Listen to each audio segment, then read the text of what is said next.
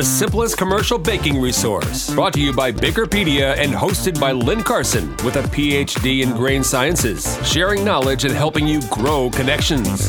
Bakerpedia, it's baked in science. Baked in science. You're listening to the Baked in Science podcast.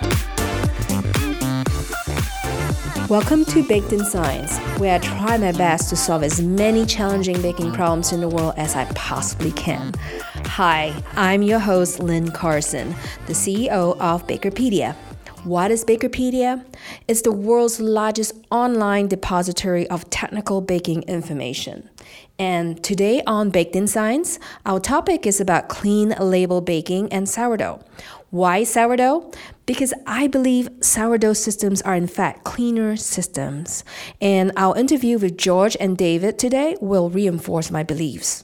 Before we start, I need to do a shout out for our sponsors. This episode is brought to you in part by Puratos. Puratos offers a range of cleaner label products and expertise for customers in the bakery, patisserie, and chocolate sectors. For more information, check them out at puratos.us or call them today at 856-428-4300. Hi listeners, I'm here today at Essential Baking Company with George DePasquale. Is that right? No. Did I butcher your name? I'm so sorry I butchered your name. Yeah, it's okay. It's DePasquale, but it was pretty close. Okay. George, you have been here for over 30 years, is that right? Would you like to tell our listeners a little bit about what you do? I'm a baker. We know you're a baker. That's what I do.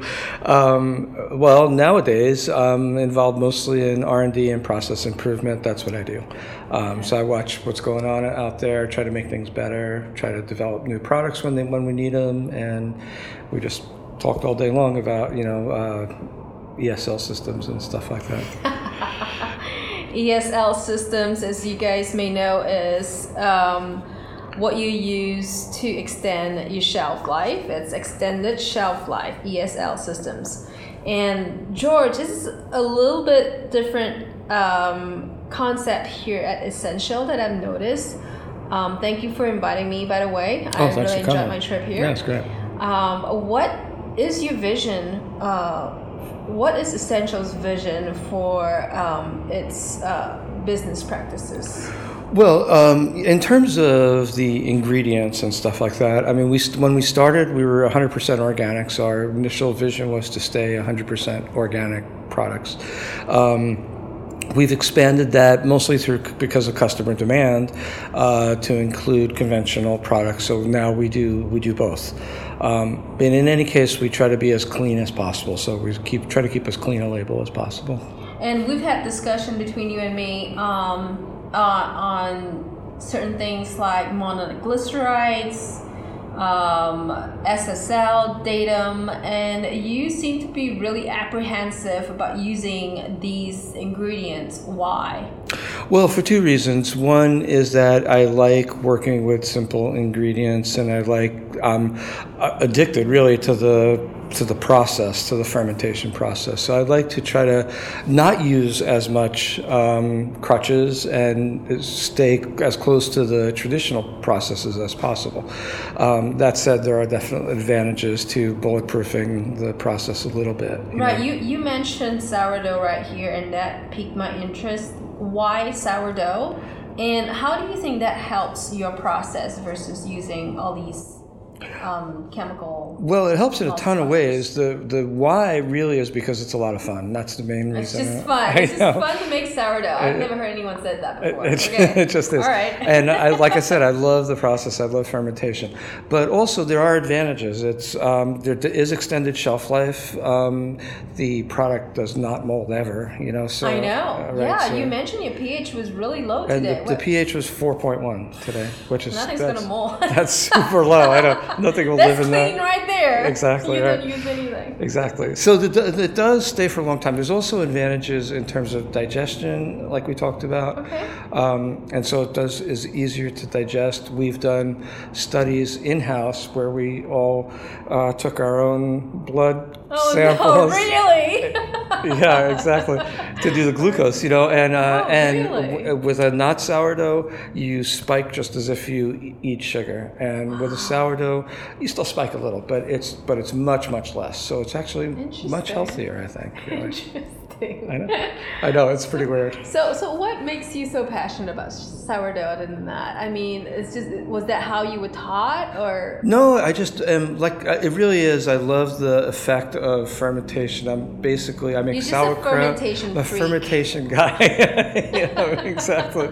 I make sourdough at home. I make sauerkraut at home and pickles and other stuff like that too. So you like to use bacteria. I do. I work for you. Love this concept. Yeah. Right. So, and you are one of the fewest bakeries I've ever met that actually don't use yeast in one of their products. Why? Yeah. We have a lot of products that are just literally 3 ingredients: flour, water, and salt. How long does it take to make a bread out of flour, water, and salt on a wholesale level? Yeah, well, the whole process, and I'm also, I don't really like retarding bread either, but although we are starting to get into that a little bit. Yeah, I much more sweeter, right? Yeah, so I much prefer the to do it start to finish in one process, Yeah. I think the bread quality is a lot nicer that way. And so in that case, you start the starters, they can be 12 to 14 hours old, and then the dough itself can take another 6 hours after that, plus all the processing and time. Then the 2-hour proof, so it takes a while. So a day, pretty much? Pretty much all day long, yeah. You can't even do it, you have to stay up if you're going to do it at home. It's not. Oh my gosh. Is it worth it though? Absolutely. Yeah. Well, I tasted your top seller, the rosemary. The rosemary diamante, yeah. Yeah, that was really good. The sour is Thank you. Yeah, and the crispness. What do you think caused the crispness? Well, the sourdough too. The acids because of the sourdough do contribute to the crispness, I think, as well. Yeah. I mean, that's one of the biggest attributes I see in that particular loaf is how crispy it is. Yeah. Can you tell our listeners, especially for those that don't live here in the Northwest, what product makes you stand out from the rest of the baking industry? Wow, what a great question. Well, we have, in terms of products, our biggest seller is the rosemary diamante that you had, and that's kind of our signature loaf. It's kind of my opus, really. That's really good. Thank you. You use fresh rosemary too. Fresh rosemary, which we have a person doing nothing but shucking rosemary all day long. That. Yeah, she works 8 hours a day doing that. Oh my gosh. But I do think that our sours, we've developed them so carefully over the years, we really have a unique flavor too. And I've always wondered about microbial terroir, and I think that might be something we could talk about later at some future date. But I really thought I proved that to myself when we tried to open a bakery in Portland, and we brought the sours from here to Portland, and no matter what I did, I couldn't get them to taste the same. They changed. So yeah, I think it's the microflora. Yeah, exactly. Sure. So it definitely changes. It adapts, and I think our little culture, our little city of microbes out there are really adapted to what we do, and it's really consistent and it tastes the same all the time. So I think we have a very unique flavor. Now you have a really unique product with that matte packaging. Can you tell listeners where do you sell it? And sure. What does it do so well? We sell it nationwide, actually. We do, yeah. And we've even, we've sold a little bit to China and a little bit to Canada, and a little bit to Mexico. What's the shelf life on that? 180 days. Wow. But, and it does need to be, refreshed. It's a take and bake product. It's take and bake, and it's sourdough based. Right, so sourdough. The pH really helps with the shelf life. Yeah, exactly. And where can people find this product? It's kind of everywhere. Locally, where we deliver to the stores directly in our trucks, it's in every account that will take it. So pretty much all the grocery stores. It's also at Costco locally, and on kind of a rotating basis, Costco's around the country as well. Oh, interesting. Yeah, my brother was freaked out when he saw a loaf of our bread in Long Island. Sent me a picture. What the heck? And then, like I said, Canada. So that's more regional, more sporadic, and kind of quarter by quarter, kind of, Okay. Well, I really think that product's going to get blown out of the water. I hope so. And good luck on that, because I think it is truly an innovation that I have not seen yet. Yeah, thanks. We worked really hard on it. And it's hard to do, especially with a clean label. And it's clean label, and there's a couple of tweaks that I can't tell you what they are. But it doesn't matter. Yeah, but there's a unique process there that helps us get that shelf life. So you launched that about a couple of years ago? We launched it like 5 years ago. It's been doing really well. And it's done pretty well, and it's been it takes a while for people to understand what to do with bread that comes in a box, but yeah, that's true. So there's a bit of education, but now the people are used to it. like if you want to have really good, fresh artisan bread at home on demand. Yeah, exactly. That's what it is. It's like you can put it in your pantry. Yeah, exactly. And then when guests come over, you pop it in the oven, and you have a hot, fresh loaf of bread there that just tastes so awesome. I can see many uses for it, including the army and in space. And my goal is to take it put it on the space station. That's you go. I really want that to happen. You just need to make it crumbless. Yeah, that is the issue. I suppose that's true. Yeah, right. But we're getting interest from institutions as well, hospitals and such. Yeah, that's great. So back to clean, since this podcast is about clean label systems. Are you seeing a trend on your side as a baker on where this clean label is going? Is your customer asking for it? The customers have always asked it of us, for sure, and very particular. Seattle, as in Portland, people are really conscious of what they read on the label, and if they don't understand what the ingredient is, they won't buy it. So that's not the only reason that we stay clean, but we want people to be able to understand what's in the product, So we get a lot of pushback about that. And in some cases, it's pretty tough. In bread, it's pretty easy because there's just a few ingredients, but in pastry, it's pretty challenging. That's true. Yeah, that's a lot of shelf life extension, chemicals, pastries. And right, exactly, right. And you guys do quite a good amount of pastries as well. We do, yeah. We have a lot of SKUs. We have a pretty diverse pastry line, right? How many SKUs do you have now? Oh, it's 200 or so. 200 SKUs. Oh my gosh. That's a lot to handle. Yeah. So when you look up to clean something, what is your biggest challenge? Well, it depends. In bread, the yeast has to be clean. So it has to be. What's coming up more and more now in terms of the yeast is not only is the yeast clean, but what happened before that? Where did the yeast come from? What was the medium it was grown in, and all of that, especially for organic. So it keeps getting pushed further and further back, the process.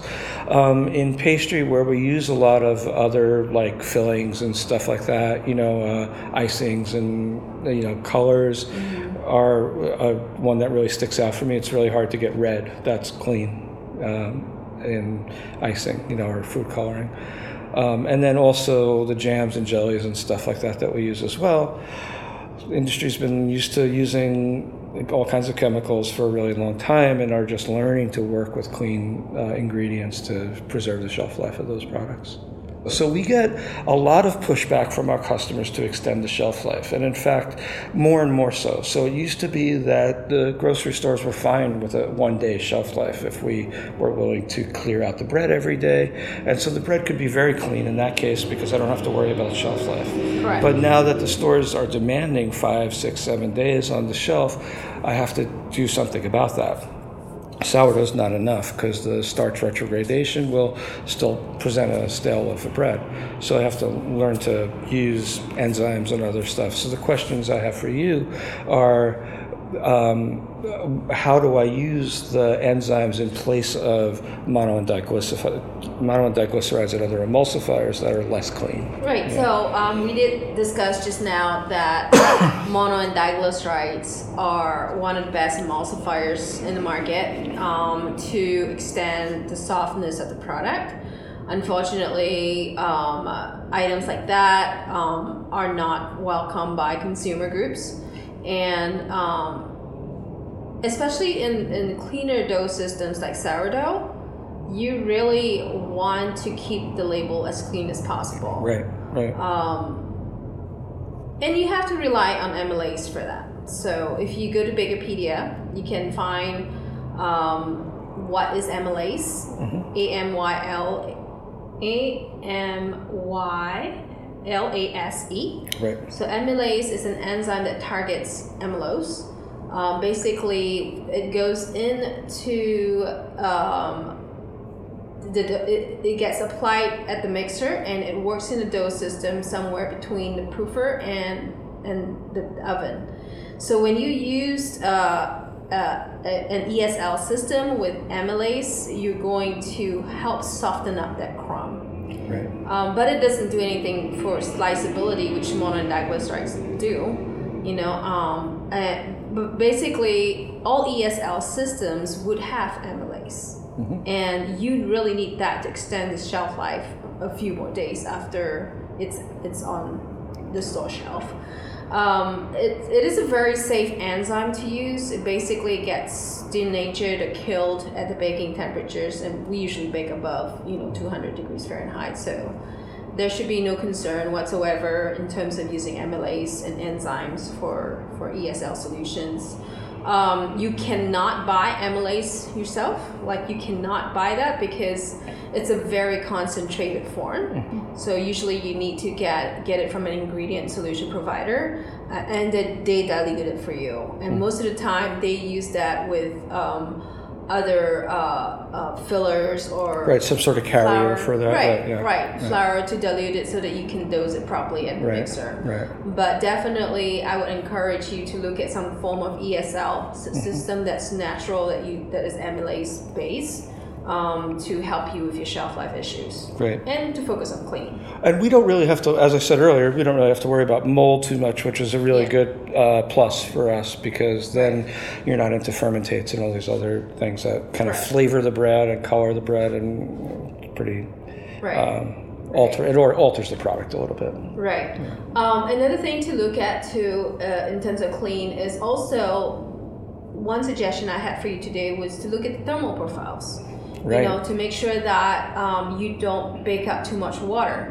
So when you log your thermal profiles, you see it's journeying through the oven. And you can find more information on thermal profiling in Bakerpedia as well. Just type in the word thermal profiling, and you will see in recommendations for crumb set zones, for gelatinization zones, and for yeast kill zones. So use those guidelines to help you set your oven.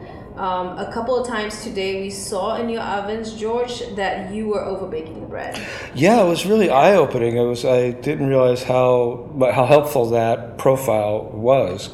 So at one point you were over baking it at 60%, and when we manipulated the graph, we shaved off at least 5 minutes of it. So you can get, and also the oven temperature too. So there's some opportunities there to increase oven temperature, reduce the bake time, preserve some of the water in the product, and still get a nice crispy crust. So when you bake out too much water, you just basically deprive the entire system of water. It doesn't matter how much ESL you use, that thing's still gonna harden up. I feel like if you use two methods of approaching this problem, I think you'll get a softer product with a longer shelf life, basically. Another question, though, that I was really fascinated with was your research about protein and its relation to crispiness of the crust. And that was something I hadn't known before, so that really opens up a lot to exploring. You can manipulate the protein to get a crispier crust and still have the ESL system working for you. And I think part of that concern coming from George was, if he were to use an ESL system, that it would affect the crispiness of the crust. And based on the research that I've done in the past, most crispy tones and texture comes from protein-based products. And the higher the protein or the higher the gluten content within a flour or dough, the more crispy the product is going to be. So there's a huge correlation between pork rinds and how crispy it is, right? So when you put ESL products, crumb softening products in a product, in your dough bread system, I believe that it is not going to affect your crispiness of the bread. So that's where the discussion came. Yeah. And why? So to reiterate that, I think that you should move forward and not be concerned by other kinds of textural attributes coming from the bread, especially when you use an ESL system. Mm-hmm. Yeah, and try the different ESL systems, at hand and see which one works well for you. Yeah, and as long as those are clean, it fits into our model. As long as the ESL system that we're using is clean to begin with, I don't see anything wrong with putting enzymes on the label or whatever. That's true. That's true. Are there any more questions I can answer today? I think we're running behind here. So. Oh, we're good. Right. So thank you for joining me today, George. Yeah, thanks for having me, and thanks for coming up here. It's been a really great day. You are going to load me up with bread, right? I am going to load you up with bread. I'm asking for bread. All right, thank you. Okay, you're welcome. We take a break to thank Sourdough for sponsoring this episode. Stay on trend with Sourdough's clean, label organic, non-GMO, and gluten-free ingredients, including flours, starches, sweeteners, cocoa, coconut, oils, and lecithin. Over half of Sourdough's ingredients are offered as fair trade certified. This makes an impact not only in your bakery products, but for farmers around the world. Learn more at ciranda.com or contact them at 715-386-1737. So here we are, listeners. We are talking to David Deblauwe from Puratos, USA. He is a sourdough specialist. And before we start, I want our listeners to know, David, what kind of a baker are you? I'm a passionate baker. I started when at the age of 12 with baking in a small bakery just around the corner of my parents. And then I finished bakery school in Belgium and then started working at Puratos. And that's where for the first time I met sourdough in real life, because we had a sourdough there that we maintained already since 89, that we were making a true San Francisco sourdough bread with. So that's where I first time saw a real sourdough, and then a couple of years later I got really in touch with it through a changing career, and now I'm responsible for our sourdough business for North America. Now, why is Puratos so passionate about sourdough that they have a sourdough library? Well, there are a couple of reasons why we are passionate about sourdough, because we believe that the future of bread lies in its past. And 5,000 years ago, the first sourdough was by accident discovered in Egypt, and as such it is the oldest way of leavening bread. Right. And if you see the whole tendencies in baking, that people go back to slow proof, long fermentation times, using sourdough again, I think that we made the right decision to look at that with the future of bread lies in its past. Right. So Puratos has a lot of history in that.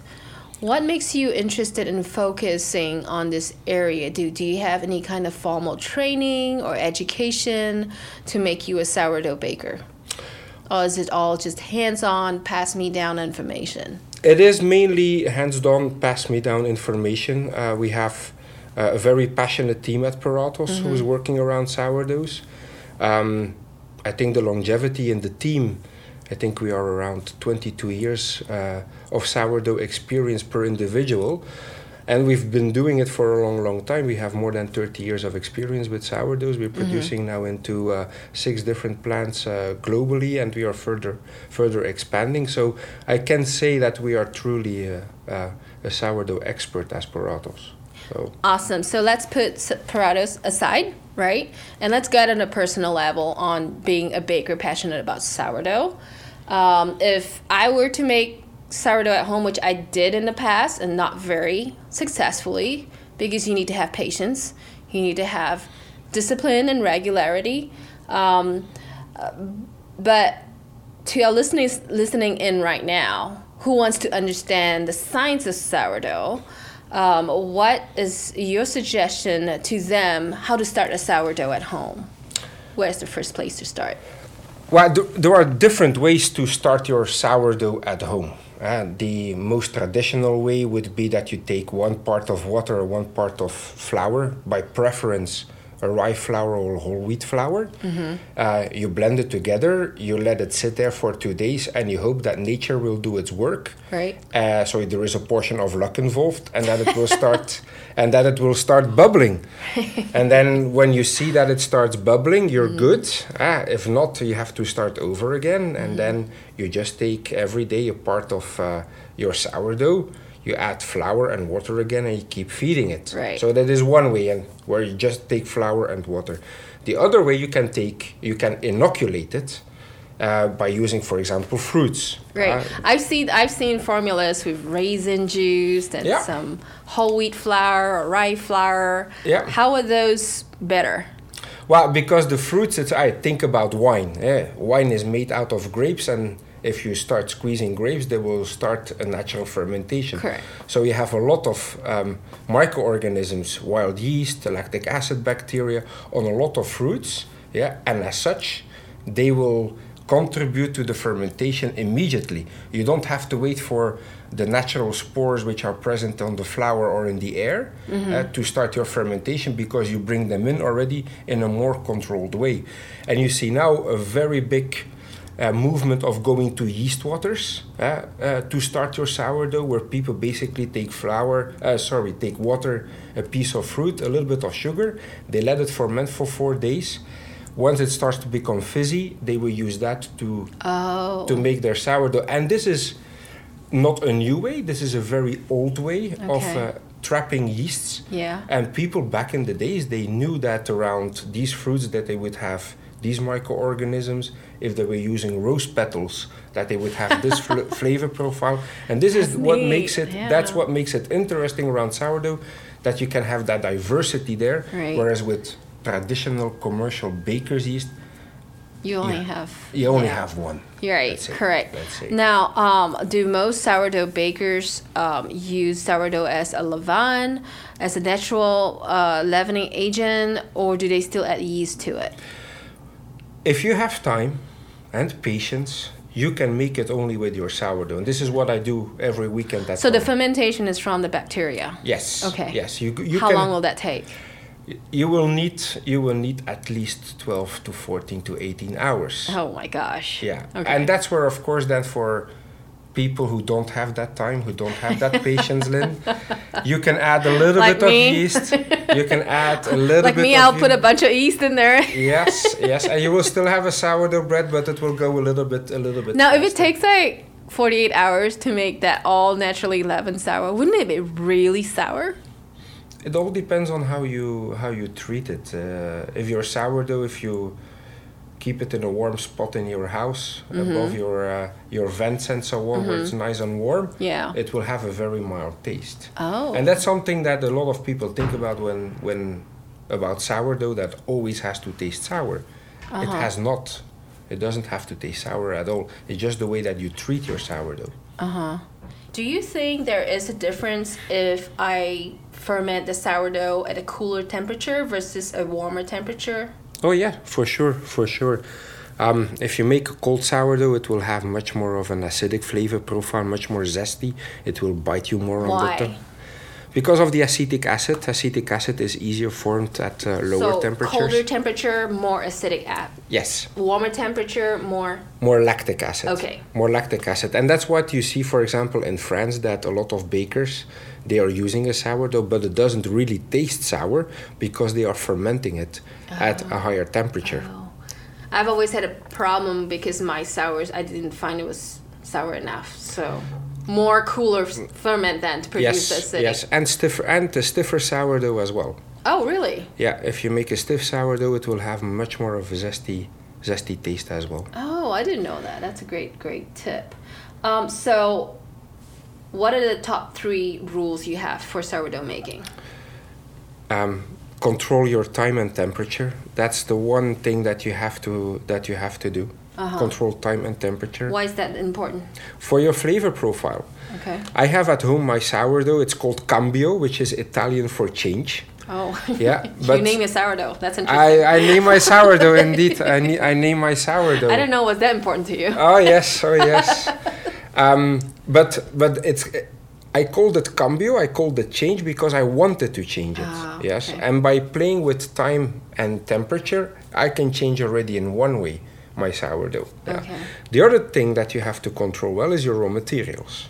Yeah, traditionally, bakers, they would use whatever flour to make their sourdough. But if you want to have a really zesty sourdough or more pungent sourdough, you're better off with using a whole wheat flour or a rye flour, for example. Oh, no wonder. Okay. Yes, yeah. So you see already time and temperature, and then your raw materials, and then the last tip is, and that's what your challenge was. You have to have patience and discipline. Eh? I always tell to people that making sourdough, it's like your marriage. It's a commitment. Eh?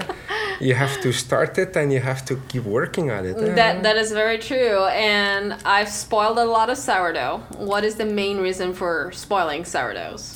Well, not the discipline, of course. That you're. That's true. Sometimes you let it sit for too long. Sometimes you're not sitting it long enough. And yes, you can have a rotten sourdough as well. Can you save the rotten sourdough?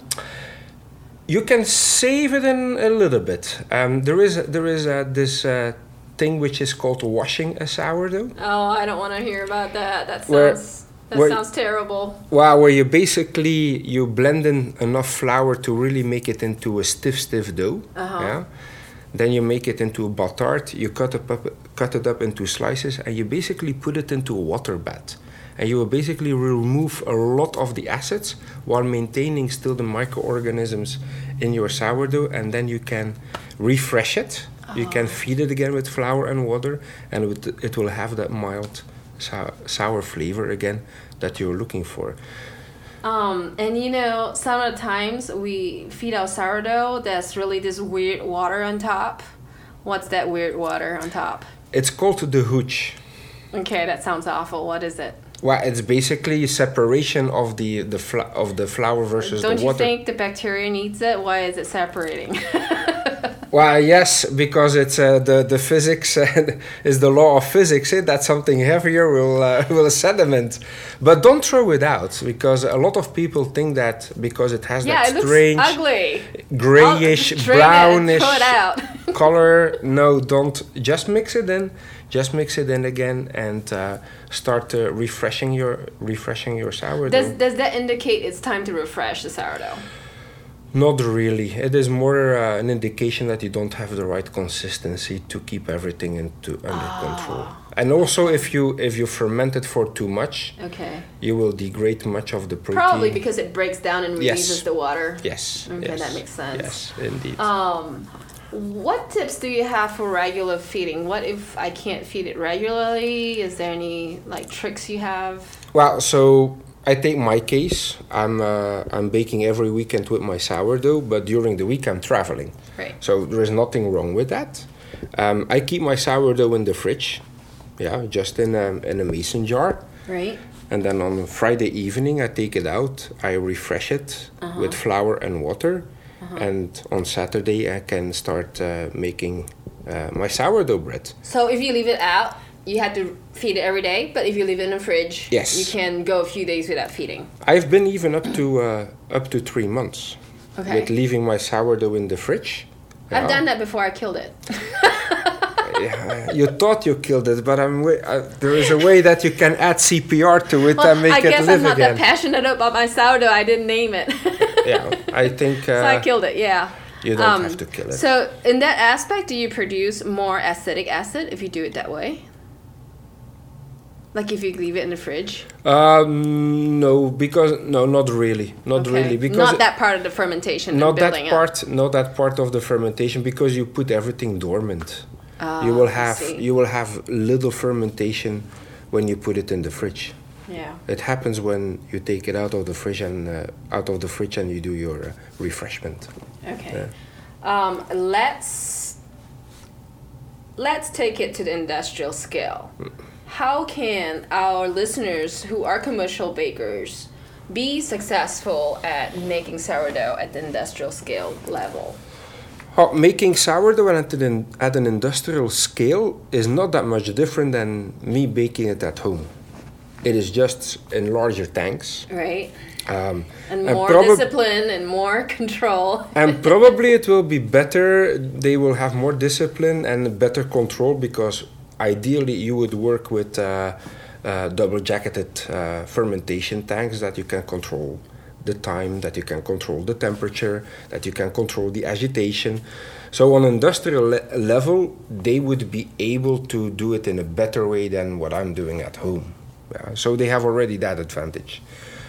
Unfortunately, you also have to have a very strict regime and know how much sourdough you need to produce. Right. Because if I make my sourdough today, I can only use it tomorrow. So I need to know exactly how much product I will make tomorrow. And usually, what's that? Is that same timeline, 12 to 24 hours of fermenting? Yes. That is a long time to plan. Like, no last minute injection of, hey, I'm going to need, 1,000 more loaves of this sourdough. It has to be planned like a few days in advance. Yeah, indeed, and that's a challenge that's a challenge for bakers. Another challenge is then, of course, the whole sanitation part. Why? Because you can have exactly what you were having. You could have spoilage, because if you work with open fermentation tanks, or you which don't, is usually the case. Yeah, people stick their hands in and things fall in there. Things fall in there that you don't want to have in there, and most of the times, the people that are working in the bakery, they don't have that respect sometimes for that sourdough, because they need to have skilled labor and so on. So there is a little bit of a disconnect sometimes there with on industrial level between the people and the product. So it is important to keep that passion also at the industrial level for sourdough. That's bread. true, but one of the upsides of making sourdough at the industrial level is the product quality and the image of the product, right? Don't sourdoughs last and have a longer shelf life? Yes, they will have a longer shelf life just by the nature of using a sourdough. There is some of the myths that sourdoughs, they will outlast the new enzyme technologies. Oh, but really? I don't believe in that. I still think that the new enzyme technologies, they will outperform any natural freshness that comes out of a sourdough. Right. But then on the other hand, a sourdough, do you want to have a sourdough bread which has that very artisan, rustic story around that as well? Do you want to have a sourdough bread that is 21 days old? I don't think so. So do you need it? No, but you will have a little bit more freshness with a sourdough. Right, I've made sourdough before and it lasted like a month, like no mold. Can you explain why there's no mold in sourdough? Probably because your sourdough bread was very acid. It had a very low. So pretty much it provides an environment where the mold would grow. Yeah. So, and if you have a low pH, it is not a favorable situation for spoilage. So for most industrial bakers, do they still need to use preservatives when they make their industrial sourdough breads? Based on my experience, they will not use preservatives because they want to keep that healthy, natural image of a sourdough bread. I really still love that sourdough, branding of artisan and all natural. And some bakeries do that, and I hope to see more bakeries out there like that. But for those that do not have space, because we know that sourdough takes up a lot of space. Yeah. Like, a few vats in a big room. Mm-hmm. I'm sure you have looked into ready solutions for sourdough SKUs. Well, there are ready-to-use solutions out there. Mm-hmm. The most of the product that you would see is either in a dried form or in a liquid form. And then with the dried form, it is not a true sourdough. Mm-hmm. Because you have removed all of the water, bacteria. All of the bacteria, you've killed them off. But it is a very convenient way to keep a product. And how much baker's percent do you use? You would use that traditionally between 2 to 8% on flour weight. Okay. Yeah, and that will only contribute then at that moment only for taste. Oh, I see. Okay. Because it will not have any functionality anymore. Yeah. Right. How about on the other side, the liquid ones? Well, on the liquid ones, there will be much more complex because you still have a lot of the flavor components that are being kept into the product. Usage levels there, they will vary as well between 2 to 15, 20, 25%. Wow. Yeah. But it will be a much more complex flavor profile. Right, but I'm a little concerned about that because as a baker, to me, that seems to add a lot of cost. What is the upside of doing that? If you're using a ready-to-use solution, you know exactly how much your ingredient cost is. Correct. Yeah, because not a lot of bakers know what the exact cost is of producing a sourdough. Yeah. That is one thing. Secondly, it's the consistent quality as well. That's true. Like we mentioned earlier. Like you know what you're going to expect. You know what you're going to expect, right. And you basically leave it up to the supplier. The responsibility to provide a consistent product is up to your vendor, is up to your supplier. It's not up to you anymore in your bakery. Correct. So you basically push the responsibility a little bit further up the chain. Yeah? Right. The third thing as well, it's much easier to handle in production as well. It doesn't take up all of the space, and you can basically use the space to put in equipment that is generating much more value for your bakery rather than making a sourdough installation. And it's not because you're not making the sourdough yourself that you cannot communicate about it. It still has a very noble and healthy image. One of the things, nevertheless, that we see with bakers that are producing sourdough is they still have challenges on conveying the message towards consumers. Yeah? Okay. Because sourdough has that connotation that it has to taste sour. And that's why you see that some companies, they are going much more for wording around slow proof, long fermentation. There are even bakers that call out the number of hours that their dough has fermented, really to bring that connotation of time and as such also flavor into their product. Okay. Any last tips for industrial bakers who want to look at sourdough as their next product offering? It is truly the next thing within baking. Mm-hmm. I think we at Puratos, we've launched an initiative which is called the Quest for Sourdough, where we are asking people to register their sourdough online, and where we discover really the next things into sourdough fermentation. There is one guy out of India who started his sourdough based on green coffee beans. Well, there might be something in there.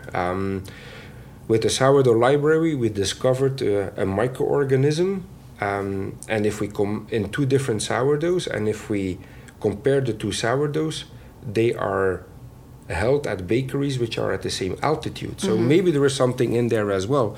I think we are just at the tip of the iceberg with regards to sourdough, and that's why we keep investing on our side as well into further discovering all of the beauty of sourdough. And that's why I see you just overflowing whenever you talk about, your emotions are just overflowing whenever you talk about sourdough. Perhaps the listeners can't see this, but David is all about teaching the traits and sharing the knowledge in sourdough. So if you are interested in learning more about the science of sourdough, sign up for this class on our website, and we'll see you in Portland, and we'll share more tips about how to bake sourdough on the industrial scale. Thank you, David, for stopping by. You're welcome, Lynn. Well, I hope you have a great time here at Baking Tech. I certainly will have. One last shout out to Puratos. Puratos research shows 1 out of every 4 consumers fear that food will become less natural by the year 2025. Yes, you heard that right. It's time now to look at natural and clean label solutions. The Puratos Corporation offers an innovative range of cleaner label products and expertise for customers in the bakery, patisserie, and chocolate sectors.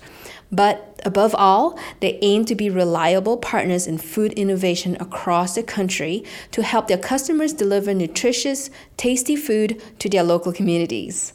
For more information, check out Puratos.us, that is Puratos.us, or call 856-428-4300. One more thing, before we end, please like, comment, or subscribe to Baked in Science. Until the next episode, you can do it. You can bake it clean.